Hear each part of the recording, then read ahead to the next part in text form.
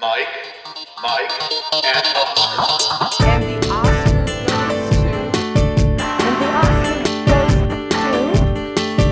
the Oscar goes to. And the Oscar goes to. And the Oscar goes to. Award season recaps weekly. And the Oscar race check. And we're back. Welcome once again to another episode of Mike, and Oscar. I am your co-host, Mike One, and the well-traveled Also Mike, co-host Also Mike, on the line as well. We have another Oscar race checkpoint for you today. A lot of news and information. Also Mike did his 2 weekends of the New York Film Festival. We're going to start with some of that, but the majority of your travels and your journeys and your stories from your life out there, and boy, do you have some stories, is going to be held for a second episode this week, Mike. Yeah, I think we should focus for part one of this 2-part Oscar race checkpoint, and we'll give you the Oscar-related goods, I would say, and we'll tease like all these good trailers. We'll tease some of the fun stories. So this will be part 2 of my New York Film Festival experiences, but I'll keep a lot of the reviews because there's so much to talk about for Bones and All, and Decision to Leave, and After Sun, and the Smith, my fun time at the Smith for some apple pie French toast. It looked delicious. It looked absolutely delicious. The picture you sent it was along. good, but it was even better because it was like a conversation starter, and I made a friend over it. So that was fun. Yeah. But look, we have Tar, which is just, we got to talk about Tar. It's a huge Oscars movie. There's no question about it. So we'll start things off with that. We'll get into some Oscar trailers for Women Talking, Till, etc. We'll get into some, hopefully, Oscar trailers for Halloween Ends, and some fun movies that we want to talk It's about. the best picture contender as far as I'm concerned, that's for sure. Maybe not what other people would consider an Oscars trailer, but we, of course, do here. Idiots. and we got to talk about, like I said, Glass Onion release, box office stuff too in here. It's just, there's too much to do in one episode. So we may actually do 3 this week, as we joked about last week, but we might try. So we're going to preview, I guess, the New York Film Festival full episode that is to come, and this will probably be close to the format we have because you are the one that has seen everything and has all the information. So it's basically going to be me listening to you and kind of interviewing you and asking you questions along the way. Please. But let's start with, I guess, the food. What was the appetizer? Let's set the table for Tar here. So I go to the shops at Columbus Circle. And I've been wanting to do this for years because this is David Chang's place, and he's like a ringer podcaster. Love him, yeah. He's a big personality on like the Food Network. Bill Simmons needs to just hire us already. I mean, how many times are we going to give this guy free publicity? But go ahead. And he has a ramen place, David Chang, Momofuku. And I love a good ramen, especially on a cold, rainy day. Yes. So I was going to do PJ Clark's. I was. And like every train ride I go up there, I'm like, all right, I'm going to PJ Clark's and I'm going to order the chicken sandwich and I'm going to order the mac and cheese. And then I'm like, oh, but it's really rainy out. And I've always wanted to do this or I've always wanted to do that. And I had to say to myself, like, this is perfect ramen weather. Were you and in a was. long tan trench coat with a fedora and like in a noir movie? I feel like that set the scene. Did you eat that in black and white? I ate it in full color because the colors were gorgeous. Like the presentation at this ramen place, the few pictures I took don't do it justice.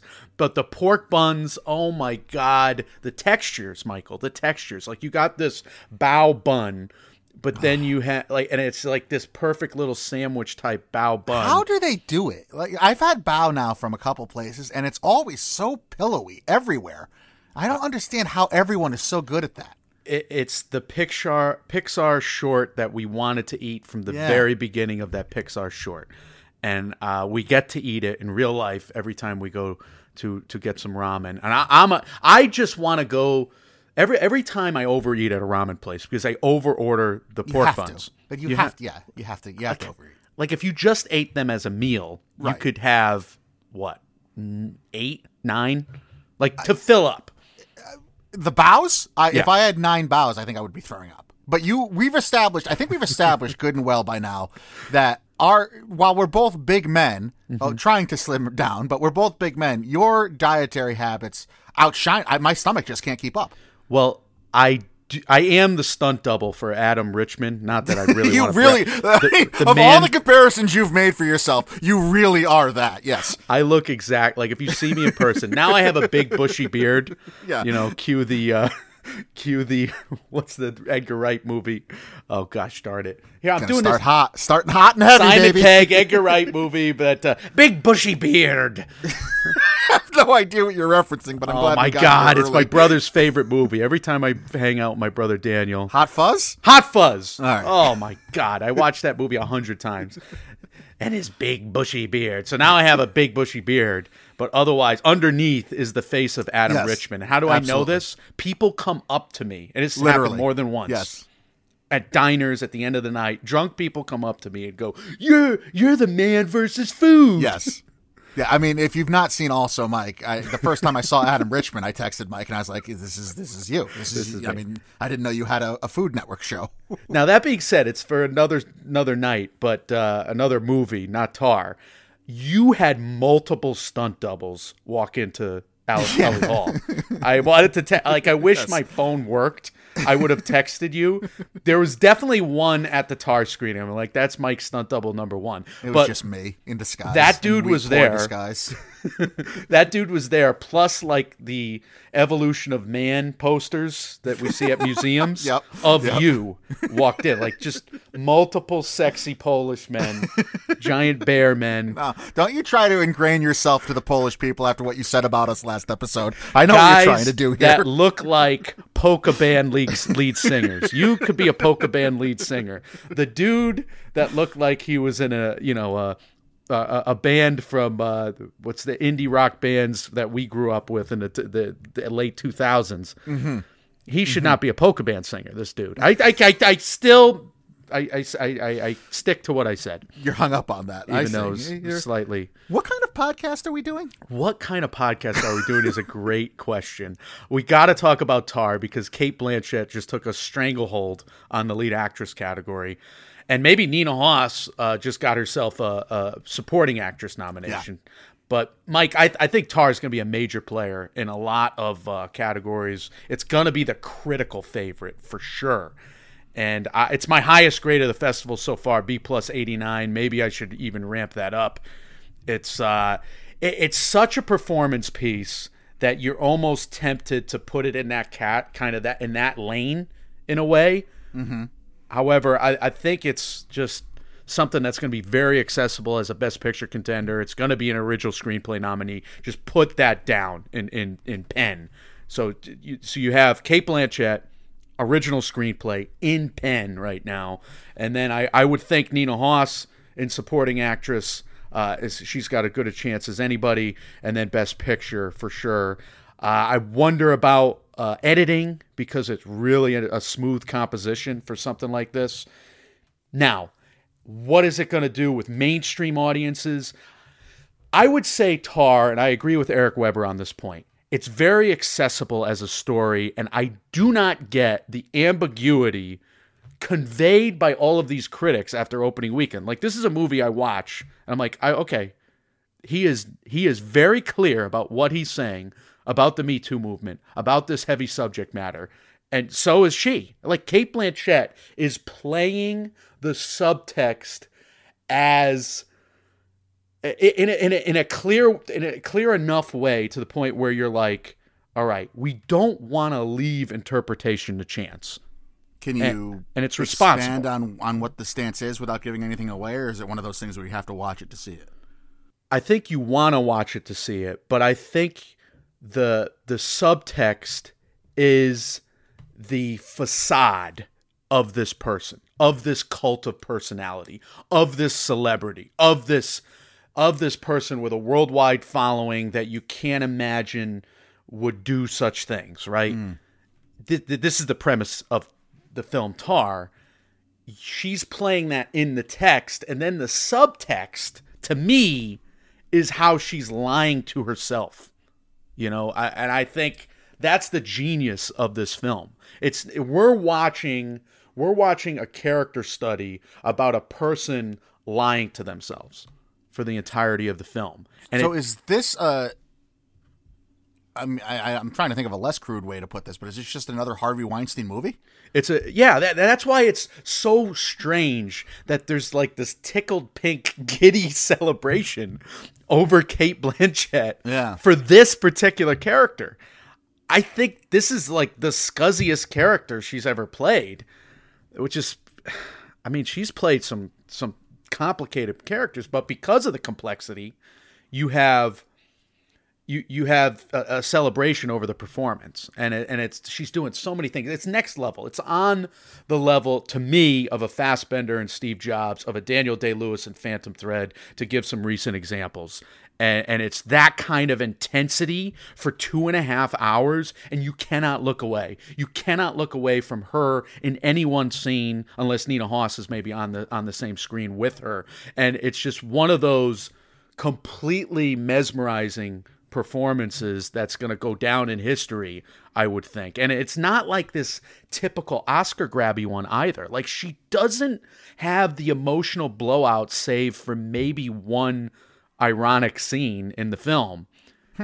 And it's one of those nuanced performances that you're just going to want to study in many ways. But is it ambiguous? Hell no. I didn't find it ambiguous at all. It's easy to read, in my opinion. Is it? I mean, we know the Academy's track record having to deal with characters who they want to root for versus characters who are usually the villains, let's say, of the story are easier for the Academy to recognize in the supporting categories, not so much the lead.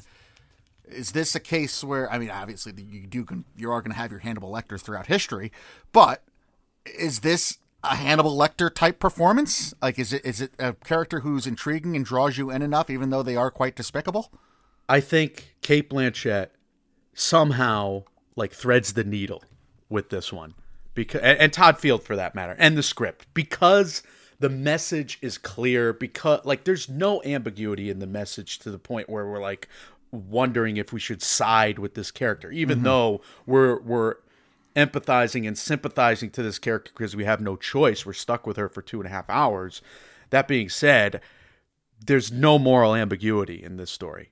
And that's why I'm listening to critics who are so tickled pink with Cate Blanchett as a movie star, perhaps, and as an Oscar celebrity, because she's one of those unique, 2-time winners that's been nominated 8 times. That's about, or going for her 8th or going for cinematic her 9th, royalty. Total cinematic royalty. She is cinephile royalty. Yeah. And she charms the pants off of everybody at these film festivals and on every red carpet. So I understand all the mommy tweets. They're funny. But, like, for this movie, like, the tone is just bizarre to me. Well, you also have to take into account that coming off of Don't Worry, Darling, when Swell was on here talking about how there's a hardcore youth sect that sees that movie and is like, oh, boy, I wish I was Florence Pugh with Harry Styles acting the way he was in that. So there is a tendency to an immaturity about some of this in some aspects, in some areas of life. But I don't know that group necessarily are the ones seeing Tar at film festivals either. So I can understand your concern at the same time.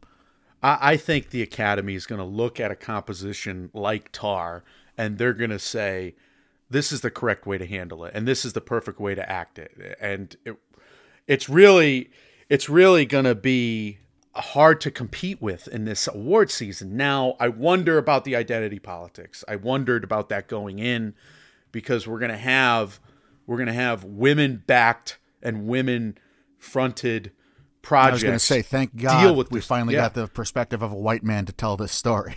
Exactly.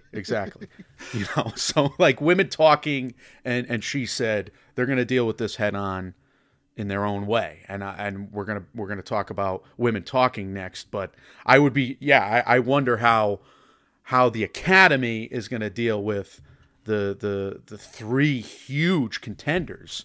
Well, the Academy remains to be seen. We do have a little insight into how the critics, at least, are handling this. The top ones, I'm going to talk about at least how Gold Derby is ranking these movies, not only with Tar, but with the contender trailers we have coming up. But Cate Blanchett is littered all over the Gold Derby rankings, probably to no one's surprise. Of the 22 experts on Gold Derby, she is in 21 top 5s right now. She holds the number 1 spot in 12 of those 21 top 5 rankings she's in. Todd Field is in, I miscounted, it's either 12 or 13 top 5s. Nina Hoss is only in 4 for supporting actress. as far as screenplay goes, that's the screenplay for Tar ranks in 15 of the 22 top 5s, and Tar right now sits in 19 of the 22 top 10s for Best Picture. So it's, at least according to Gold Derby, and it's still early, it's still only the second week of October now, but at least according to Gold Derby, Cate Blanchett would seem to be the most serious threat. It would seem like its Best Picture chances are second because it is so strong in so many other serious categories like you've mentioned here. Todd Field is being taken very seriously. The screenplay is taken very seriously. Nina Hoss, I saw a lot of love for her on Twitter. I'm surprised to see she's only in a smattering of top 5s thus far. I could see her being an Academy pick, though. If she doesn't get boxed out by just huge competition from the women talking, and that is such a weak field right now. At least it's an unsubstantiated, it's undefined. Field. Yeah, an undefined field. I think it's going to be a strong field with some big said names weak. at the end. Yeah, but you're right. It hasn't developed. Questionable yet. field is more apt. Yeah, and there might be 10 or 12 contenders at the end of the day, but I think she's going to be in the mix because this movie is gonna hit. It's going to strike the right chords with certainly the cinematic elite and the industry elite, and it's doing so at the film festivals. It's the biggest talking point right now. I mean, I'm walking out of that theater to go home and get on the subway, and the number of gushing conversations that I couldn't help but overhear. That it got to the point, because I usually turn like on a podcast or an audiobook or something as I walk out, but I got so curious about like overhearing the buzz. The word of mouth was just spreading right there on the city streets. Have you taken walking out a bit of a turn? Because I felt like your initial reaction upon seeing Tar and upon leaving the theater was that you were not enamored. I mean, you were enamored with the performance, but you were at least questioning why this was getting so much love. Has that turned a little bit for you? Do you understand more so now, or you still have those questions? I'm questioning the tone. No, I'm questioning the tone of the love, because this, to me, should be like a sobering conversation after the movie. Like, this character is, we saw it with Idris Elba in the Netflix movie all those years ago. Like, this character is she's so charming in the Cult of Personality, that phrase that I keep mentioning, but she's also just Harvey Weinstein. Like, we know this going in. We know what we're dealing with going in to Tar.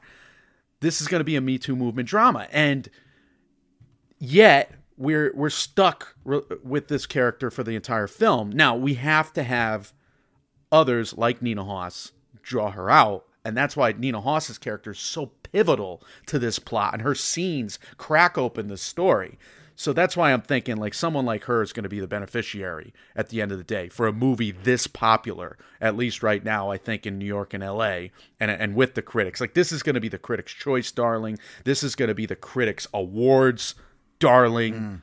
And at least by my count at the moment, and we'll see how other pundits talk about it, but Clayton Davis has it fourth in picture, third in director, second in actress, by the way, third in supporting actress, first in original screenplay, ninth in cinematography, seventh film editing, seventh in original score, which is sparse, that's a strange pick to me. Otherwise, I could see this being an Academy player. Like, I think back to like the Capotes, movies like that. Sure.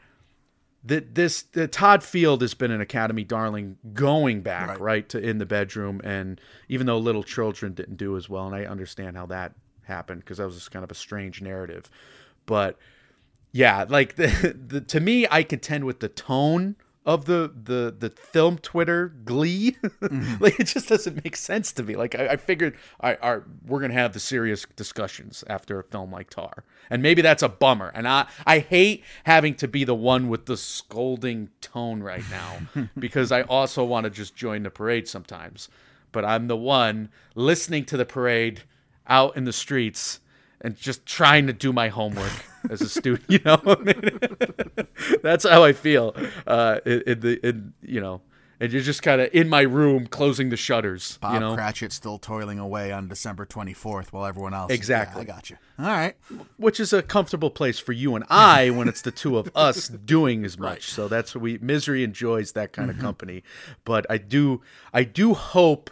I do hope that there are the substantive conversations after the film festival up, because this was a movie to study, and we may have to do that, even though I'm taking 20 minutes to kick off that teaser right now for us. Yeah, well, it's certainly something that I'm going to have to get my hands on and watch. And Kate Blanchett, if nothing else, is going to be a player all throughout the award season, so it's something we'll be talking about and keep talking about. We can move on to some of those contending trailers we've teased, and you said it, Mike, Woman Talking. We finally got our first look at it. Yeah, Orion MGM. This is December 2nd. I'm bummed that I'm not going to see Women Talking at the New York Film Festival. Every single screening it has. Number one, they're like 3 and 6 o'clock, so you're killing me. I can't make those no matter when, because I'm kind of doing the nights and weekends thing right now. But fine. I'll watch your trailer and I'll be completely just hooked, because the music of this trailer is in my head and won't leave. And then the performances are magnetic. Rudy Mara's face, and it's fascinating that she's going lead here, and certainly Claire Foy's passion in that one moment. Jessie Buckley is drawing you into, the how just beyond aggravation. I mean, it's just like this. How are people not understanding the level and the severity of what's happening here and the seriousness of the situation she's pleading with the other women in the room? Yeah, and it's intense. It's absolutely intense. And you mentioned all those big names, and along those lines, my first take when I watched this trailer was like, there's so many powerful women in this. There's so many women standing up and like having these deep conversations, these meaningful conversations. How is Saoirse Ronan not cast in this? Oh yeah, like it's definitely her generation. This is absolutely a Saoirse Ronan movie. I have no idea how she's not in the middle of this. It was her, Rooney Mara, I guess. I think Mennonite communities. I don't know if are Irish the fixture. Did they come from? She could have put on an accent. It would have been fine. The Scottish are represented. Michelle McLeod has that silent scream in this trailer, overlaid by the few chords. Yeah, very haunting. Yeah, I think I'm really intrigued by the posturing of these actresses. We all thought it was going to be a Frances McDormand vehicle, but now this is, and then we thought it was going to be an ensemble vehicle and nobody was going to go lead. And now we see like Rooney Mara is going to be kind of postured in lead. And then we have Claire Foy and Jessie Buckley seemingly in supporting. But you could totally see a movie like this and then just like an unknown actress like a Michelle McLeod just popping. Yeah, and it's being positioned that way, which I think is a smart play for the advertising. I mean, you're kind of giving a level playing field, at least with this first trailer. So maybe it's levying expectations too. So you go in with, I'll just see what happens, and then you can pick and choose. If there is one performance that's going to surpass all others, maybe you come out because your expectations are so level that one performance can blow you away even more, and that gets championed even more so than it would have had you gone in expecting to see something great from the outset like this. But as far as this trailer goes, look, you could say whoever's going lead and whoever's going supported, they're all kind of presented the same here, which I don't think is a bad thing. I don't either, and I think the star of this trailer is also the script and the book, for that matter. I mean, I just bought the book. I wasn't sure if I was going to read it or listen to it, because I don't read good anymore, but I was going to listen to it after I saw the film. And now I think, and especially because I'm mad that I can't see it early, I think I got to listen to it before the movie comes out. And maybe that'll be our early access that we give you guys, is talk about the book a little bit. But like the lines in this trailer, I mean, poetry for certain, and terrifying dialogue in other ways. Like, hope for the unknown is good. It's better than hatred for the familiar. How would you feel if in your entire life it never mattered what you thought? When we've liberated ourselves, we will have to ask ourselves who we are. Some deep shit. Yeah, that's an oversimplification of a take, but there's definitely some dialogue in here that kind of floors you, and that's all you're getting in a trailer too, which you have to think about. But you mentioned the dialogue, you mentioned the script, you mentioned Hildur Hilders, how I'm going to say it now.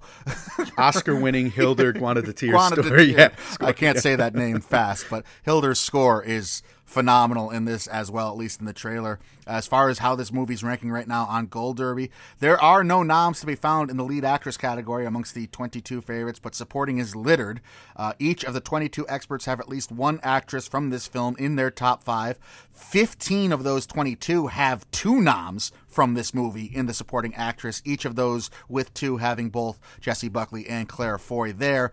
But this movie is also shaping up to be a shoo-in for a couple other major categories. Sarah Polley is in 16 top 5s for Best Director. Her adapted screenplay is in 19 such top 5s, and it holds the top spot in 17 of those 19 top 5s for adapted screenplay that it is in. So this is, at least as far as the experts on Gold Derby are concerned, this is something that's already the favorite in adapted screenplay by quite a large margin. Yeah, those are safe bets in terms of nominations. Will a movie like this take a stranglehold in terms of the winners? That remains to be seen. I hope so. Again, Sarah Polley, she's made a great documentary, and she's made one of the key movies in the last 20 years on Alzheimer's and with Away from Her on that terrible disease. So she's got all the gravitas in the world.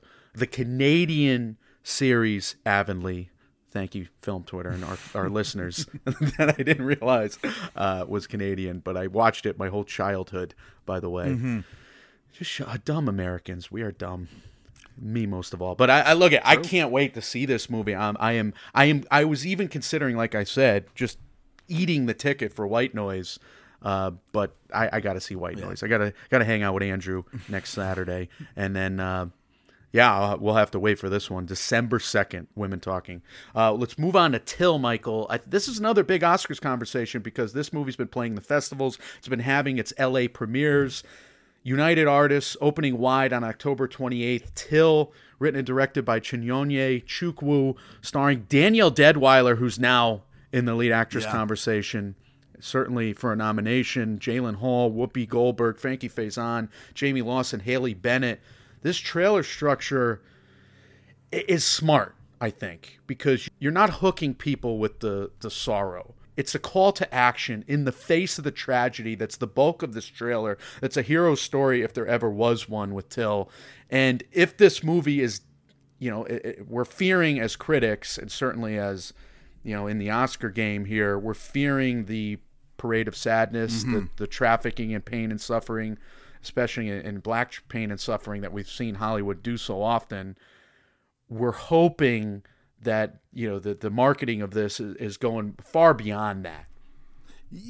It seems to have a bigger message, obviously, just within this trailer alone, and it's something that's very prescient, and it's like it's of the time, it's current, and it makes a lot of sense, and it's an important story to be told.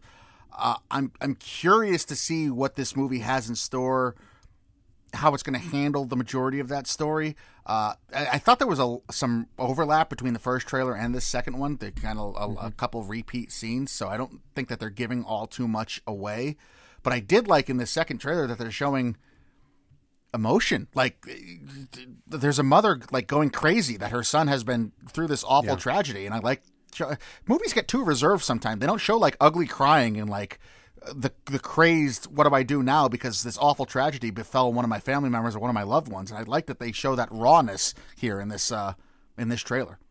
And that ratchets up her hero's journey because you see her poise on at the funeral, right? In the trailer as well. You see her ability to convey to the nation. She's speaking to the nation on television, and certainly with that high profile news coverage, the story at the time, and then the years of activism to follow, and the importance of those. So Till's reception has been strong right now. It's not necessarily in a lot of tens for Best Picture, but it's 11th on Feinberg's latest forecast. Chukwu is in the mix for Best Director, 9th in Original Screenplay, 12th in Song. Again, that's Feinberg. But 4th, Danielle Deadwyler's 4th in his lead actresses now, and bouncing Olivia Colman which I thought was notable. And certainly the big names on the outside looking in, especially from the New York Film Festival. Scott has Rooney Mara, Vicky Creeps, and Léa Seydoux all outside. And I could say that from Creeps and Seydoux. I mean, what a category it is this year. So, the lead actress category at the New York Film Festival is an all-time great 5 right now for me, at least in what I've seen, and never mind what everybody else has seen. They've seen all the movies. So Till is 100% early Rotten Tomatoes score, 70 Metascore, Michael. I thought there would be maybe an outside chance for like a Whoopi campaign for supporting actress. I did see some stuff, some people high on her performance in this, but doesn't seem to bear out. This is shaping up as maybe one of those movies that's going to be an important movie and a movie that you should watch and everyone should see, but it might fall short of when it comes Oscars time. It's only in 2 top 10s right now for Best Picture. Danielle Deadwyler has made an appearance. She has jumped up, but at least as far as Gold Derby goes, I think she's only in half of the top 5s, and she's usually in the bottom of those rankings anyway for Best Actress. So this might fall off, at least in terms of Oscars nominations by the time that the Oscars roll around, but it doesn't make this movie any less important or any less something that should be seen.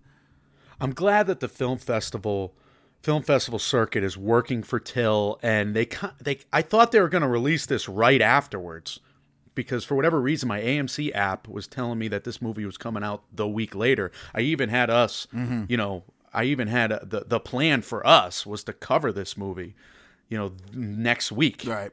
Before Halloween ends, and yeah, it's not going to hit theaters until October 28th, so we'll have to wait until. But I think that's good because it's building its buzz, so the public will get their hands on it, and hopefully they're ready. I mean, it's an important movie, like you said, and it could be important for award season. And this is one of the silver linings of award season, when you could see a movie that means this much at this particular time in history, to be able to get a clear-eyed lens on it after what we all, dealt with and reckoned with over the last few years, for the award season apparatus to give a movie like this more attention. That is a good thing, and that is a silver lining. It's a time capsule, absolutely. Yeah. It's reflexive of the time, which I always like movies to be, especially I like Oscar movies to kind of recognize that and award that as well. But yeah, and it's important too there's that cultural aspect of it, but also just in terms of how important it is to play the film festivals. I mean, Danielle Deadwyler probably doesn't get the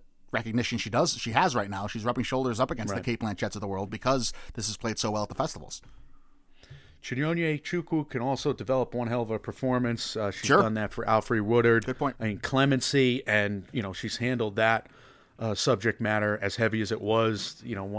Dead Man Walking had the same subject matter. The Sean Penn movie that won Oscars back in the day with Susan Sarandon, right? And same kind of, Good point. at the gallows subject matter that Chukwu handled really well, I thought. And yeah, if anybody can handle Till, it's her. So let's await that film with a serious Oscar lens, and let's look at a couple more that have not struck that same chord with me, Michael. A couple from Netflix, The Wonder, The Good Nurse. We'll start with The Wonder from Sebastian Lelio, previous Oscar winner from A Fantastic Woman. This is the Florence Pugh starer with the voice of Kieran Hines in this trailer, Emma Donohue's book. 79% on Rotten Tomatoes, 72 Metascore. Some good buzz from TIFF in particular, from Feinberg and others, but I'm not seeing it with this trailer. Basically, the nurse, one of the nuns or one of the priests, this kid is a religious fanatic. One of them are feeding the kid in the middle of the night, right? I mean, that's what's happening.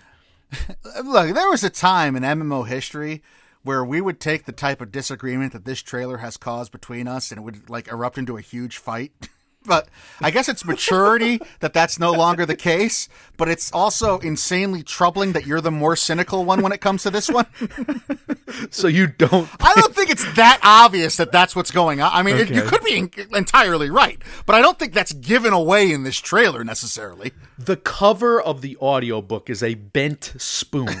So for years, it intrigued me. I almost bought it so many times. I actually put myself on the waiting list for the book on library, sites that I could get free books for. So it was always available on the library, but it was always a waiting list. So I was like, all right, I won't buy it because I'll listen to it on the library thing. But I was always intrigued by the cover, judging that book by its cover, and now it just seems like a religious zealot claiming manna from heaven. Like that she's only got so many observers observing her around the clock. One of these observers, who is a priest or a nun, is in cahoots and feeding her. No, I mean, so that's the story of this movie, is that there's this young girl who has refused to eat and hasn't eaten for 4 months, is the word. So they're trying to discover if this is a miracle or what's going on. It's the 1800s. She's going to have round the clock watching by a priest or a nun. They're going to do 8-hour shifts. And so you're saying in this giant Florence Pugh character piece, the answer is going to be some nun being the puppet master, who is not at all a main character in the story or the trailer or the advertisement. In which case, if this were to come true, essentially all this nun would be doing to Florence Pugh, who again is the focus of this movie, would be wasting her time. Florence Pugh seems to be wasting her time. That's right. That's correct. Didn't we say going to be the big conflict is I don't need to be here. Whose movie? It was a Chiwetel Ejiofor film. He was the uncle, right? And we never even saw the movie because we watched that trailer and we're like, the uncle did. I agree. That seemed obvious. I'm coming away from this trailer. I'll be like, Uncle, but you're Father saying it's not going to be Kieran a main character unless you say, is Florence Pugh the one that's going to do it? Father Kieran, is he a priest in this? If he's wearing a collar, I'm going to walk into this movie and then I'm going to immediately walk out of this movie because I'm going to be like, Father Kieran did it. He's giving her bread. He's giving her 4-course meals during his 8 hours because that's plenty of time. The spoon is bent because there's so much food on it that he's giving her that it weighs down the spoon and bends it. Yeah. Are those shepherd's pie farts I smell? Or are you just happy to see me? Let's go to Causeway, which also had its trailer introduced. A24, Apple TV. Jennifer Lawrence, our good, dear, longtime best friend, David/Brian Tyree Henry. Inside joke, since we totally just started calling him David Tyree Henry a couple episodes ago until we realized our mistake far too late. Leland Neugebauer also in this. Yeah, I have it on good authority, though, that his nickname is actually Helmet Catch. Right. Tyree. HC to his Henry. friends. Yeah. This trailer starts with intensity, kind of ends with the hope of a promising relationship, whatever, if it's friend zone or whatever, we don't care. But we want to see David Tyree give Jennifer Lawrence hugs, don't we? I mean, you wrote that. I want to give David Tyree Henry, Brian Tyree Henry, a hug. I mean, his character is somebody that I want to nestle up with. He seems very caring and very loving. There are positives in this trailer, right? I mean, she's someone that's coming back from war. It seems she's suffering from some kind of PTSD. He's trying to help her through it. It's a very good score. I thought it stuck with me after I was done watching the trailer. I'm just thinking of posing David Tyree's hands behind his head like he's holding a football. Like if there was ever a romantic scene between a Giants fan and David Tyree, it would be like this slow in a movie, posing his hands behind his head before the makeout session. Okay. Yeah, that would be the scene. That would be the beautiful scene. Oh. And now I'm in my brain, that man has Brian Tyree Henry's face and Careless instead of Whisper David is Tyree's. playing. That's the soundtrack to That's yes. what I got in my head from that. We should write a movie. We're such dorks. We're such. Hey, we're 4-1 right now. We're 4-1. But look, I mean, this trailer seems to be something that could be kind of down the middle. This movie, that is the story. It's based on, something that maybe both sides of the aisle could get behind. A soldier getting over PTSD, right? It's got some love and some Oscars legs too. So yeah, it seems like it's not going to play one side versus the other. I mean, maybe it does. Who knows what that means? But only Brian Tewart of USA Today lists Jennifer Lawrence in his lead actress top 5 on Gold Derby. But Brian Tyree Henry has a little bit better showing. He's on 5 top 5s for supporting actor. He does hold one number 1 slot in that category. So this could have some kind of appeal as far as an awards magnet goes. And to do that, yeah, maybe it's playing more down the middle than we would expect. I don't know. I don't think anything's down the middle these days, to be honest. Yeah, that's probably true. Anyway, good festival reception, though. 86% on 29 reviews on Rotten Tomatoes last I checked. And, we got a charming, simple, quiet story that could play well on an Apple TV Plus, that could fit their brand, like I was saying, even if even if certain fans of this actor think of, Super Bowl 42. Super Bowl 42 catches. Nice to see Jennifer Lawrence back in our lives, though. That's she got true. screwed out of The Mother. That was the best performance of 2017. Or It was 18, pretty 17, good. Whatever it was. Speaking of Oscar players, M. Night Shyamalan has a new movie coming out. This one looks good. Gosh darn I it. could say that about every first trailer this man has ever released for a project. True. However, we got quintessential notes of a thriller being hit in this trailer. Like you got the sing along in the car ride over to this cabin where there will be a knock. I mean, singing Boogie Shoes like that. I don't know if that's the title of the song or just the chorus, but it's just adorable. Boogie shoes.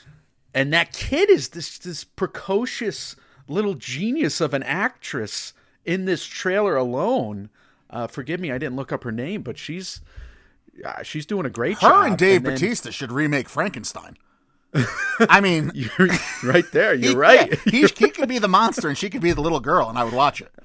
Absolutely. And this is a terrifying home invasion premise that he just lays out there with that one line of dialogue that I hope is in some of the first scenes of the film. Like, I hope these are the first 3 scenes of the They film, have don't to be, you? right? They have to be. Especially with Shyamalan, you know how much he loves his twists in the second and third act. So I would think that's what we're getting. This is Knock at the Cabin, by the way. I don't know if we said that. That's the name of this movie. Universal, I think it was Universal, I'm pretty sure anyway, went like so far as to tease the trailer on Twitter. They just had this countdown clock, and they just Good. had this picture of the inside of the cabin. You saw a shadowy figure through the windows, and somebody kept knocking, and it got louder and louder and louder. And that was up for hours before this trailer dropped. So they seem to have some kind of hope for this.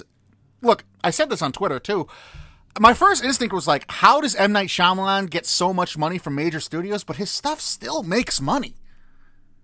They all make money. They make a surprising amount of Yeah. money, according to us, because we sometimes get disappointed by the films when they're hit and miss. Old let's was be bad. honest. Old was But I terrible. saw it in theaters.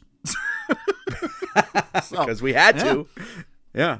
No, I mean he does grate on you after a few misfires in a row, to which he did to us in the mid 2010s, Sure. right? With Happening, course. and to the point where I did not see The Visit in theaters. I Did still you see haven't The Visit? seen it. I want to. That one was reviewed well. But he was coming back with Split and then the Visit. I forget which one came first. And this is must see movie going because of this trailer. That's why we cover these things, don't we? They Michael? kind of they shouldn't have cast someone as intimidating as Batista, I don't think, because if Dave Bautista shows up at my front door and was like, "You have to kill a family member because we're here to stop the apocalypse," like, bye mom, bye dad. What am I going to do? Fight the fucking thing from the Fantastic Four in real life who's in front of me? Like, of course I'm going to listen to him. Yeah. Is it scarier or less scary that Ron Weasley is sitting Yes. next to Oh, him? I love that. Rupert Grint gets some psycho, some little crazy eyes in this. He plays what we think is a bad guy. We have no idea what's going on. There's a group of 4 people who are just showing up and being like, we got to kill a family member because the apocalypse is coming. Okay. Yeah, we have Jonathan Groff. Let me get some of these Yeah. names down. Jonathan Groff and Ben Aldridge. They're Andrew and Eric. We have Dave Bautista as Leonard. Leonards scare me, don't they? Lenny. Oh, Rupert Grint. Nikki Amuka Bird from I always remember her from Luther. Okay. And then who else? Oh, the kid Kristen Cooey. Oh, there was one. Abby Quinn. Abby Quinn's always in stuff that weirds me out. Abby Quinn, Radium Girls. This is turning into Also Mike Reads IMDb. Is that what we're doing? Also, Mike reads IMDb. Little Women. She was in Little Women. Oh, Shithouse. She was in Shithouse. okay. She weird. Okay. I'm thinking of ending things. She was in. I think. All right. Look at. So she's got the I'm weird vindicated. movie pedigree already. She was one of the ice cream girls, and I'm thinking of ending There you things. go. I knew her face weirded me out, and it does. Would you try to fight Dave Bautista? What Under do these you do? circumstances, if Dave Bautista was in front of you, would you try to fight him? what you just have to go straight for the balls. It's true, right? It's true. I think that's your only move. Yeah, that's your only move. You have to double him over. No, but you're but then he's killing you worse. Oh yeah, you're dead. I mean, you're not getting out of there, but you'd have a couple seconds. Couple seconds of hope before the wrath of the animal. Oh my God. Yeah.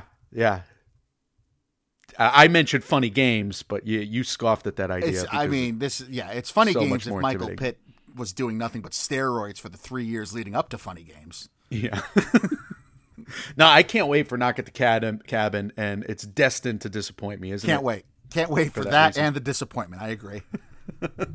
Well, we have a much better track record, I would say, with this next trailer and this next franchise. Halloween Ends. We got to do a Deadpool. Not that one. Mm-hmm. We're going to talk about who we think will live and die with Halloween Ends. But let's first open with the trailer, Michael. And we get a lot, I think this is a sign of good things to come because we get a lot of repeated footage, right, from the initial trailer that we reviewed in its own episode. Yes, and but this movie's, third or fourth trailer at this point, right? Yes, so this is the final trailer, and there's a couple of things that struck me, but let's start with your thoughts. Well, I mean, my first thought is John Carpenter did not have to go this hard on the music. I mean, this is like Phil Collins doing Tarzan levels of unnecessary maestro. This is unreal how good this song is. The Halloween piano making it all serious for the finale stuff. So is he in a candlelit room of not candlelit, is he in a pumpkin jack-o'-lantern lit room when he writes this stuff? I genuinely wonder. The more I watch John Carpenter talk about movie making in Halloween, I think he's a guy who hates this franchise. Oh, like I think he loves what it does for him, and he loves the money, and he's made that very clear. And I don't mean that cynically. Like there's an interview that I saw going viral where he was at some con convention, some panel, and he said, "You know what I love about Halloween? Every time that gets greenlit, I get a phone call." And a big giant check lands in my hand. But I think he's a guy who he strikes me as someone who has resentment towards being tied to this so much that it's kind of handicapped him wanting to do other kinds of film throughout his life. But that said, because he is this miserable guy, I love those types of people. So he's kin to me. I wish I could say the same thing every time somebody would mention the Oscars and, a big fat check would fall into my hand. Right, it'd be nice. It hasn't happened. It'd be nice. No, I think I think Jamie Lee Curtis's interviews and is quite the check on Mr. Carpenter because. I agree with that. I agree with that.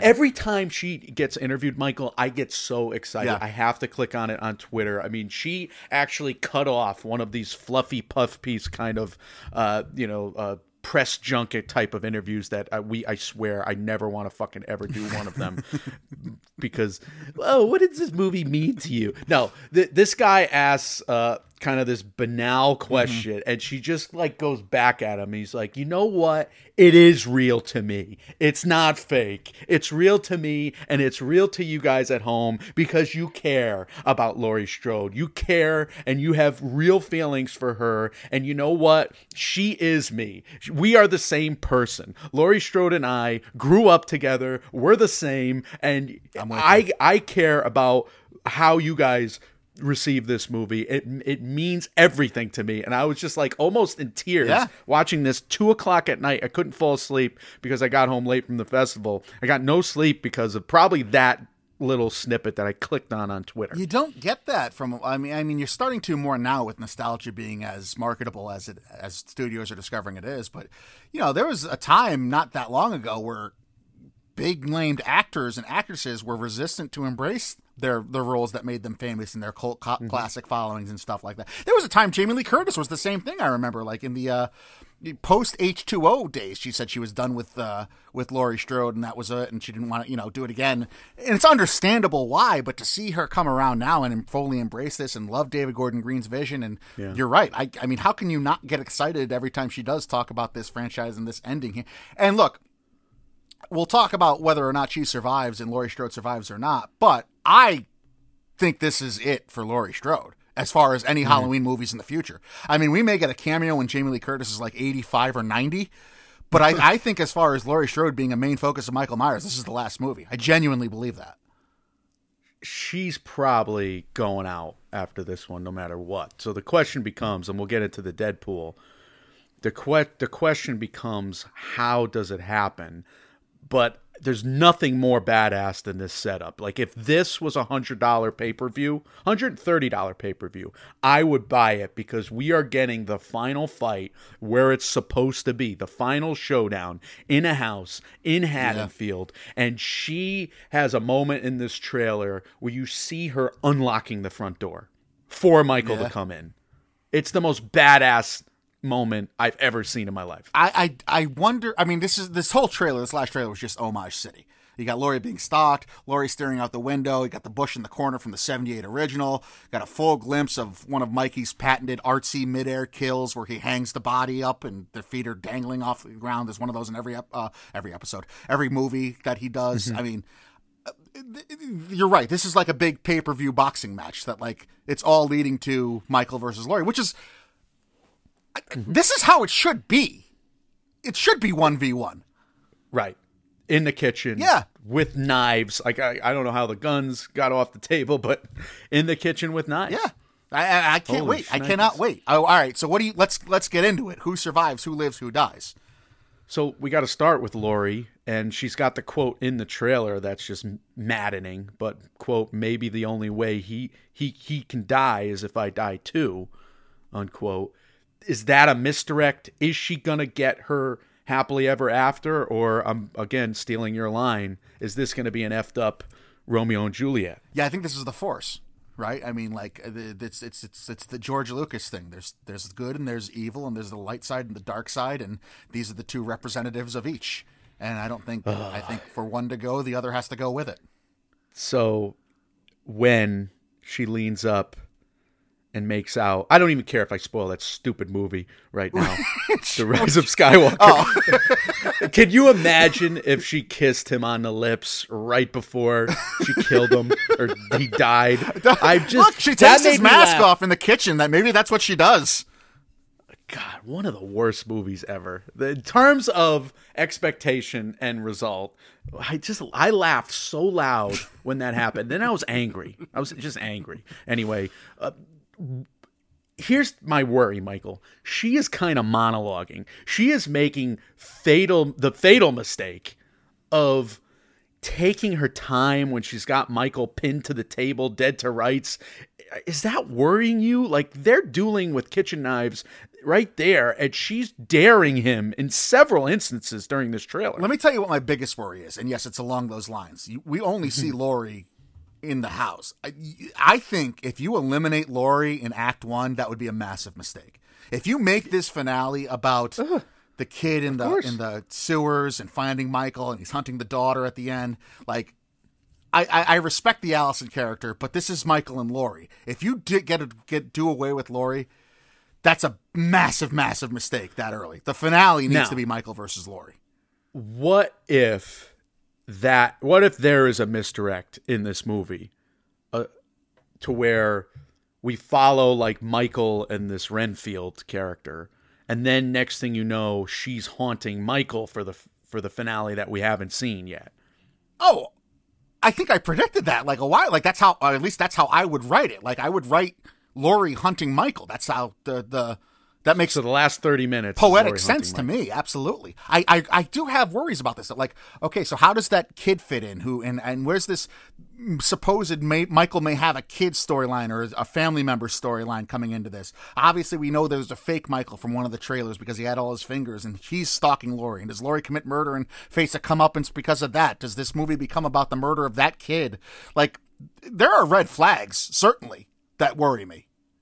But I'm with you. I think the right way to do this, I mean, the most poetic way is Laurie stalking Michael at the end, and it's mutually assured destruction on both parties. That's how I would write it, anyway. But what do I know? I just watch every one of these movies every day of my life. I don't even realize when I'm plagiarizing you now.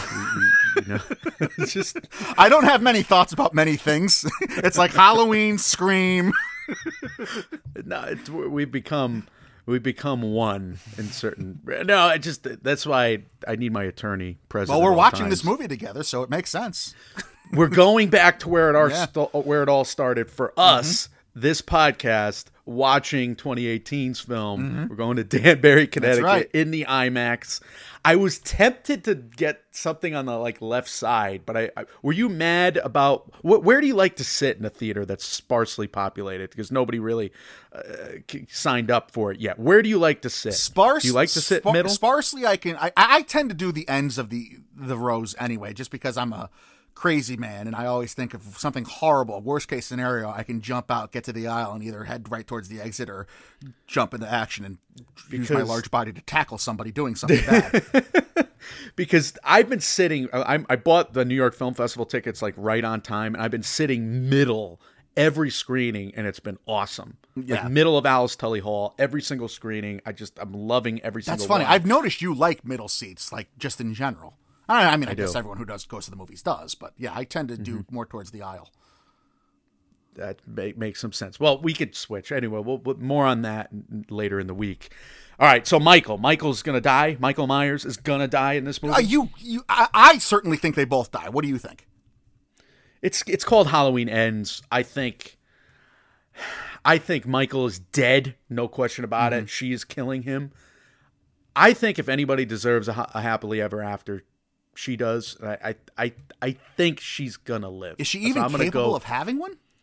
I think when a trailer gives us, that line, I think they're setting us up, and maybe they know that it's they know that we're expecting a setup, so they're just giving us Well, that here's line my anyway, question, and it's though. actually What does Laurie at peace actually look like? Because if they're both bloody and beaten up and dead, and the paramedics come and take both people away, it's not like she's going to stop. She's going to have to hunt him down at the hospital. The only way this ends is if she beheads him. And spoiler for H2O, we've already done that. I wonder about burning him. We've seen that too at the end of Halloween too. We've seen that as well. But I think I wonder if there's going to be a public bonfire in the middle of town where he gets burned. We're going Wicker Man with this. Wicker Man. That'd be unique. It's something we haven't seen before. And she ensnares him in the middle of the town and then lights him up. I don't know. I think she's gonna get a happily ever after with her granddaughter, but I'm worried like you that we're gonna start the movie in that. Yeah, I really That don't she's want that. she's living with her granddaughter, isn't she? Yeah, I would look. It's not to say it would be a bad movie or a bad story, but man, that would be a disappointment if we get rid of Laurie in the first, or maybe. I mean, there is a chance we could fake get rid of her and she comes back to save the day in Act 3, and we thought she was dead the whole time. But I just build it up. Let this be a fucking WrestleMania main event, and just build it up. I think keep the main thing the main thing. They've done that with the trailers. That's what they're giving us. And look, I think if I'm betting right now, I think she survives. Okay. I bet, but you're much more knowledgeable on this. Now, Corey Cunningham, he's a groupie. He's a Renfield. Scares the shit out of me. He scares the shit out of you because you don't want the movie to be about Correct. him. And that's cool. I agree. Is he someone who can emerge in this to take the baton, whether it's him or whether it's some kind of collateral damage that causes the next Michael Myers? Are they going to try and somehow have a spin-off? Well, that's from a this? fascinating question, right? We know David Gordon Green's done with this because he's already moved on to the Exorcist remake. Right. Him and Danny McBride were in for this for a trilogy. Or it was supposed to be one movie. They turned it might have been 2 movies. They turned it into a trilogy. So they're going to wipe their hands of it. So now, do you think Universal and Blumhouse wants to go forward with a Halloween series, a spin-off, like you're saying? That's an interesting question. So Corey Cunningham's character would probably be the way into that. We would guess. Maybe he's if hunting. he isn't, He's hunting Allison in the next spin-off movie. but he's got to show his prowess. He can't Shia LaBeouf this thing. Right. I mean, there's a misdirect coming with him because they are going out of their way in every trailer to show Michael choking him and making you think that Michael's going to kill him, but they never show Michael attacking him. Mm-hmm. So there's something going on with him, and that's why it scares the hell out of me. Granddaughter Allison, Andy Matichak. Yes. Does she survive or die? You can't have every Strode woman die. There has to be a legacy, Somebody, right? somebody's got to have the final shot of the movie smiling. Somebody has to mourn. Right. Grandma, hero. I would be very surprised. Babysitter. One of the two Strode women are living. I don't think it's going to be Laurie. That's my take. Interesting. What do you think? I would bet both. But You think they both survive? Okay. Yeah, Let Let me amend. One or both of the Strode women survive, but at least one. Okay. That's where we hedge. Officer Hawkins, the cop / So dead. assistant coach The from Remember most the Titans. dead. Will Patton, the deadest. the most dead person. He shouldn't even leave the hospital. Just be like, I'm just going to stay here. Just roll himself to the morgue in his wheelchair. Stick a fork in me. So I could agree with that, and I'm happy because they had so much potential for that character, and they didn't really seize upon it. I hope they do more with him. Lindsay Wallace, the babysat kid from 1978, the actress who played the character, is all grown up, and she showed up in Halloween Kills and got away from Michael in the park, hid behind the bridge there while Michael stalked off. Kind of smart, one of the few people that actually hid from Michael and got away from it, like she did at the house back in the day. Does she survive, or is she back just for him to finish the job? So my instinct is to say she's dead, but if you do go spin-off land with this, I mean, that's an easy character to write in with Allison's world building in whatever movie, series, whatever you do, if Universal and Blumhouse want to go that direction, right? Yeah, maybe. If she survives, I mean, you still have an original legacy character who has the full history going back to 1978 with Michael Myers. Like, do you think they would ever pull off like a spin-off on Peacock? Like, are they desperate to do something like that? Like the Hannibal series? I mean, Halloween Legacy kind of writes itself, doesn't it? That's an easy title for a series. And you need some kind of connection for that series, whether it's Matichak or... Yeah, don't do what MTV did with Scream. Don't rewrite it doesn't work. Fans don't like that either. Otherwise, is there anybody else connected to the first two films that we remember? I recognize the U.S. Marshal, who's still alive, but he's just got a couple of cheesy lines in the few movies there. Yeah, Do you not want this to be a bloodbath? Like, don't you think Michael's got to just kill everyone? Well, we wondered about this. Like, is he gonna? There's no way he racks up the same kind of body count that he did in the last film. There's no way. Like, we've seen Probably that already. true. This is going to be more about the showdown, we think, or the attempt at doing something unique, but with the and which you're afraid of with Corey Cunningham. Yes. Yeah. Man, I'm stoked. I can't wait. This movie could be, I mean, like, it could just be 90 minutes of the Halloween 3 Happy Halloween Silver Shamrock commercial, and I'll be fucking Orson Welles in the audience giving a standing ovation at the end of it. I don't care. Bravissimo!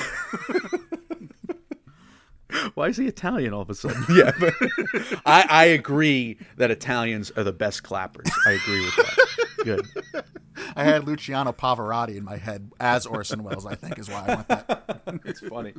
All right. We got a couple industry stories, and I'm glad we had some laughs in this episode. Yeah, this sucks. Because we have to transition to something rather serious. We take it in this direction, and we have to discuss it because this actor has been such an MMO favorite over the years, Brad Pitt. But look, we got to address these allegations made by Angelina Jolie. Something came out a month ago or so where we were privy to this police report where he is listed as being both physically and verbally abusive to his family, to his kids. Yeah, and both to Angelina Jolie and the children. Yep. On a plane, pouring booze over them. Apparently he was drunk. He has since, quit drinking publicly, but there's no excuse for this level of abuse. He's grabbed her. He's been physical. Obviously, this is particularly disturbing to us here because Brad Pitt's been central to like most of our most popular episodes, whether it's Ad So Astra much. or it's the Once Upon a Time in Hollywood series, Tarantino series there. So like we're just devastated because he's played such fun characters and he's been such a force for good as a producer. His production company has made Yep. these time capsule films, right, that have won Oscars or not, and he just seemed like one of the real people in Hollywood that have been doing good things, that could just kind of level with audiences and not be pretentious and still make art that was, that was important and was fun. And here we have him just with these grotesque allegations from his former wife. It's in the middle of this divorce proceedings that having hopefully to do the with end. the splitting of a winery in France that they own, and there's a custody battle over that. Look, our stance. We've covered stories like this in the past. When victims speak out, you have to believe them. I think you put it best here on the page, Mike. You say, and even if in fact Brad Pitt is innocent of these allegations, and especially if he was the person we had all thought and originally hoped him to be, then he has and would agree with that sentiment despite his current state. I think that's beautifully put. You got to believe these allegations. You got to believe women, especially when they speak up and talk about power struggles and abuse allegations. And it's so disheartening that like you really can't have heroes in this industry, it seems, and it sucks and it makes me sad. We're dismayed, and I think the smoking gun for me, the biggest red flag here is that we hear about him trying to force her to sign a non-disclosure agreement on so many occasions. Like that's the scariest thing. Like that when I read that, I'm like, oh Yeah. like there's no like defending him here, is there? Now maybe that's Just gross. I mean, It's who just knows? all gross. Look, we don't know. He could be innocent of all of this. Like we want to believe that, but it doesn't look good. And we're men of our word, believe Victor. There's no reason to not believe what Angelina Jolie is levying right now. And if it's completely untrue, that'll come out in due course. But it's hard to believe this is completely untrue. It sounds like it's going to trial. To you? I mean, when you read about it, I would tend to doubt it. These things usually get settled, and especially if this is just a divorce hearing over a custody of a winery, I don't know that Brad Pitt's team would want him to go to trial and have this type of stuff be litigated in the public press. yeah. So I would, just as thinking as a lawyer, my instinct would be that he's going to settle it, but who knows? We'll see in due time. We'll see it with all of this in due time, but it's just, man, this story is not about me or my feelings or us or our feelings, but God, this sucks. Right. No, and I don't want to make it feel that way, but it's impactful for this Oscars race as well. I mean, it's not something we can avoid in the future, Right. even if we wanted to, because Babylon is supposed to be that level of a player, and Brad Pitt's the star of it. So and that's going to be a factor. We've seen issues like this derail. It didn't seem to impact Bullet Train's box office at all when the first rumblings of the story came out in mid-August. But it I would wasn't say. a first-hand Right. accusation. That I Right. was wondering why didn't we cover that? And I remember we talked about it because it was like, what is this? Where is this coming from? Now it's a first-hand accusation. I mean, Angelina Jolie's behind it. Yeah. And she's got a great reputation in the town. Yep. So why Terrible. wouldn't it's awful. Terrible. But that needed to be said. We felt it needed to be said by us too because of how often we've sung Brad Pitt's praises. But there's that, and it's hard to move on from something like that. But let's try and move on here. We're going to focus on. We are going super long today, Mike. Remember how we said this is going to be a quick hour? Let's talk about Glass Onion. Netflix is doing something interesting with the release of Glass Onion. It's really captured your attention, Mike. All right, you have a wide release, wide being 600 theaters at all the major chains. Like AMC is in now on this Netflix film. They struck a deal to where Glass Onion is going to be released during Thanksgiving week, where it did 26 million in its opening weekend a few Thanksgivings ago, I believe in 2019. Anyway, Sounds right. 26 million and then 47 million for that opening week, the original Knives Out.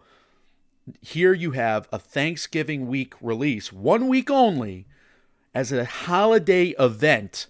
Glass Onion and Knives Out Mystery from Netflix, relatively wide, trying to capitalize on some financial gains. And yeah, I am intrigued by this on a number of levels because this is a creative release strategy from Netflix based on box office track record, but also somewhat innovative because they got to keep the main thing over at Netflix, and they need Glass Onion to perform on Netflix. That's why we have argued from the time, the time that we started this podcast. We understand Netflix's business model. They built a $20 billion business on the exclusivity of their service, certainly for movie theaters. So it's basically been something to kowtow to filmmakers and to qualify for Oscars that they buy the Paris Theater and they have premieres and that they release these movies to get their qualifying runs up till now. They really don't care all that much about doing theatrical releases for their movies because they want these movies to play on Netflix. They need to entice new subscribers with a Glass Onion. They need something like this for the current subscribers, and they need it to be a crown jewel of their library where people pay to be a part of that library, and to have access to that library in the future. It's just a weird move to me, and I wonder if it's a panic after the subscriber loss that they've talked about in their quarterly meetings this year, which we've talked about and focused on. It's a slim subscriber loss, but I think the biggest issue here is that they are trying to maintain their business model that they've built a $20 billion business with. But they're also trying to show Wall Street that they're going to make serious money at theatrical and to investigate that revenue stream in a serious way with something that should be reliable, right? It's a sequel to a film that made its name over the Thanksgiving holiday, that everybody talked about over their Thanksgiving holiday dinner if you were a cinephile, and it spread the word to the point where everybody watched Knives Out, and it was having $1 million days into late January because it played through all of the holidays, and they built up a huge brand and a huge, from word of mouth, a huge tentpole with this sequel now. It's got great buzz coming out of the film festivals, Glass Onion, so there's no reason to think that the sequel can't do the same thing. And we've seen this work for films in 100 different ways for 100 different years, building buzz, premiere and festival screenings, with event screenings, with platform releases. You build grassroots excitement for movies. And if you can do that at the time where everybody's going to be at the holiday dinner tables together, this seems like it's actually an event release for that 1 week where you're not going to... ultimately to you, this is Netflix maximizing their revenue streams. You're not going to spoil what it does on Netflix, I think. And I don't know if it's maximizing their revenue streams or not, but it seems like they're trying to have the best of both worlds. And this is, to me, this is the closest you can get to doing real money in theaters. Like if this movie makes $90 million that week, are we really going to be that surprised? It made $50 million the last time when it was not a brand. Now it is a brand. You have to see it that 1 week, right? Because it's not coming back. I think they're earning brownie points with the filmmaker, Rian Johnson, and other filmmakers to show them that they're going for this event type of release that any filmmaker would want, especially over a holiday. I think they're earning brownie points with the theaters. They obviously cut a deal finally with AMC, and they're going to make movie theaters serious money in this regard. And they're having an event that can't hurt the Oscar chances to having, Glass Onion make a splash during the same time that The Fabelmans is making a splash after, or before Wakanda. I forget if it's coming out after. It's after Wakanda Forever, right? Later. I think it might be actually the same week. No, I think it's coming out afterwards. I think Wakanda Forever is mid-November. Now I'm confused. I thought Wakanda Forever was Thanksgiving week, but keep going. I'll look it up. We have an optimum time though for a Best Picture contender, at least, for an Oscar contender to be released. So if it is one of those, however, we fall on the matter, who knows, this is the right time for an Oscar qualifying run. So to me, like, this is Wakanda Forever. You were right. Yeah. Wakanda's the 11th. This is optimum for Netflix. I think I think this could be a big deal. So Netflix obviously relies on their subscriber base to make money. I don't see how giving away their biggest franchises in theatrical, if that's what they're going to do going forward, is going to help their subscriber base, unless these are, things that you have to watch again and again, which Knives Out 2 could be. They're making a bet. They're making a bet. Right. It's a gamble. The fans of Knives Out will rewatch it on Netflix Right. and be happy to do so a month later. And that's enough time to want. I mean, they've been That studying these Q4 windows. earnings call is going to be something to keep an eye on, too. I mean, that's, come January or February when they're talking about with their investors how much their subscribers went up or down, and they still expect to lose however many million over the course of 2022, and they don't expect the bleeding to stop until sometime in 2023 or 2024 at the earliest. I remember. Don't quote me on that. I can't remember. I'm going off the top of my head there. But if this does have an impact on stopping that leakage, then yeah, it's a genius move. But I agree, it's a total gamble. But here's the thing, and you said it in the pre-production. The leakage could increase by putting these big Netflix subscriber enticing films in movie theaters, because if you were subscribed, if you're there, if you only want to watch these movies once and you're getting Netflix's biggest releases in movie theaters and you prefer to watch them on the big screen, I mean, if you're on AMC A-list and you can watch these movies for 3 movies a week for $20 a month, right, and you can get rid of the $15 or $15.99 a month Netflix is charging you because you're going to see their biggest releases anyway, I don't see how that doesn't hurt Netflix. But then again, maybe they're banking on most people being lazy and wanting to watch these things in their home, which I've made the argument for in the past. I think people naturally, if you're going to give them this type of high-level premium entertainment for, quote-unquote free, but it's not free because they have a monthly subscription, but they don't have to, it's not VOD where you have the money coming out of your pocket to watch it. Wholesale price. You get it at a wholesale price at home, and so I guess I do see the logic in this more than I thought I would, but it is a gamble, I think. Here's what I'm wondering. Are you building so much buzz from that 1 week, if you know you got a winner on your hands, that more people will want to watch it on Netflix Christmas time? Because you're not going to make earth-shattering money for Netflix, even if you make $100 million, which would be a enormous hit. Right. It will help you on the stock market if you could show we're going to make $100 million with a big hit property, and we'll keep doing this down the line, and we'll have these cinematic events. And we'll make everybody happy, and we'll have the best of both worlds, which is Netflix. That's like the new strategy right now. Oh yeah, we'll have some ads in some ways. Everybody's trying to. Netflix is trying to serve two masters. I mean, I guess either way, it's a drop in the bucket, right? Because even if this is a $50 million opening, that means Netflix pockets about $25 million of that. Versus if they just kept it on Netflix for their streaming service, and it gains 1 million subscribers, that's about $16 million that they get to keep. Yeah, it's not consequential for right. Netflix. So either way, I mean, I guess it's a necessary gamble. You might as well go off and do this with one of your high premier properties and see what it actually does, just for future knowledge. Look, I think we took issue with a lot of what David Zaslav said back when we discussed the earnings call at WB. To me. Yeah. Zaslav the Butcher. I glommed onto this one fact, though. He talked about theatrical as a way to build brands and to build future windows on PVOD and then at home. And that's been a major problem for Netflix in the past. These movies just come and go. They hit, and maybe they get talked about, maybe they don't. This tried and true window of theatrical into at home, I mean, that process, I mean, we've seen it work 100,000 times in movie going history, right? I'm exaggerating, but only by a little.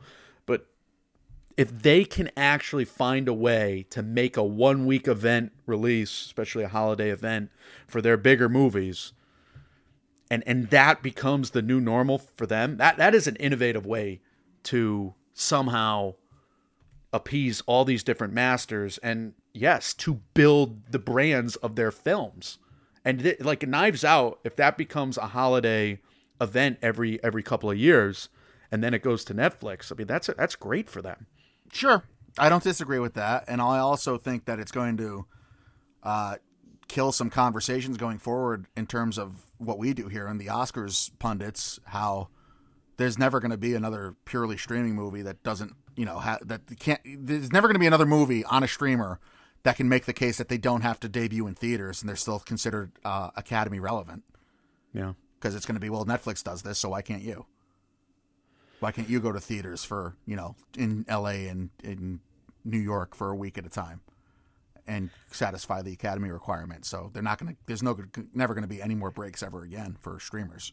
Netflix was the least incentivized to do it, though, right? Because all the other streamers are having trouble with their bottom lines. Netflix is not having trouble with their bottom line, right? So somehow, yeah. Even though they're having trouble with their debt sheet is out of control, but their valuations, right?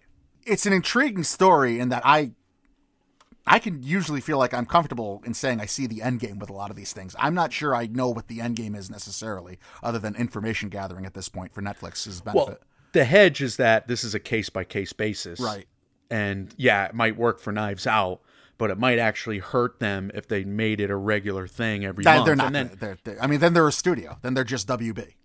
Yeah, just if you do this once or twice a year, that could be wise. Right. Yeah. All right. I'm not ready to sign off on it being a great idea, but I've softened my stance a little bit. I don't know what to make of it either. But all right, that's a lot of show right here. I mean, we got some box office to talk about. Maybe we'll push that to the next episode. We got some New York Film Festival certainly to talk about. Much more of that in the next Oscar Race Checkpoint. Maybe we'll give you guys a midweek something before we talk about Halloween Ends and do the deep dive as the crazy fans we are. Because you guys know us. We MMO Does Halloween, one of our favorite all-time series mini. It's not a mini series. It's a deep dive. It's an 11-part series now, right? And then at the time it was like 7 or 8 episodes, and they were massive episodes. Yeah, we cover all the different timelines. We go deep into every single movie. A lot of laughs, we think, in there, and as the franchise was meant to be. But we go into the Rob Zombie stuff. We go into the Halloween 3 stuff. We go into the diverting timelines. We cover H2O. We cover Resurrection Against My Will. We cover The Curse of Michael Myers, both the theatrical and producer's cut in there. So there's everything having to do with Halloween.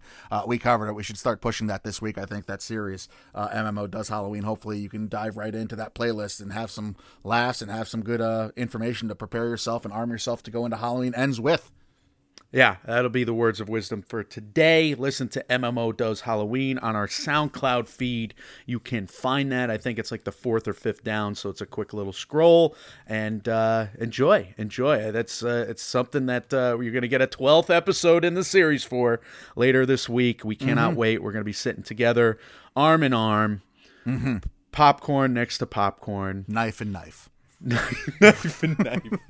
Did you see somebody made a chair with the Halloween Michael Myers mask as the back of the chair, and they had a knife sticking through one side and the mask on on some kind of a whatever setup on the other arm of the chair. So the two arms, a knife and a mask, and all I could just see, like the sharp, jagged knife is through the bottom. Like if you move your knee, you're gonna stab yourself. I did not see this, but I am listening. It's like the throne from Game of Thrones. That is the throne I care about. Who sits upon? Yes, make me a 6-season series about that, please. The best friend you've never met is the person who made that chair. Guys, as always, we want to know your thoughts, certainly about Halloween Ends, the death pool in it. Who do you think lives? Who do you think dies? As well as any other thoughts, comments, questions, or concerns you have about anything we did here in this episode. Have you seen Tar yet? Do you agree with Mike, or also Mike, about its polarization as well as its acceptance on the Academy level? What do you think about the trailers for Women Talking Till and everything else we covered in this episode? Let us know all that, as well as any other thoughts, comments, questions, or concerns concerns you have about anything we do here in the MMO Empire. As always, leave us those on our social medias. We are Mike, and Oscar on Facebook and Instagram, at MM and Oscar on Twitter, Mike, and Oscar at gmail.com, and on Reddit. We are available wherever you do hear podcasts. If you're listening to us on either the Apple Podcasts or Spotify app, if you appreciate what we do, if you wouldn't mind leaving us a 5-star review, those help us out a ton. Thank you very much to everyone who has done so thus far. You heard the words of wisdom already.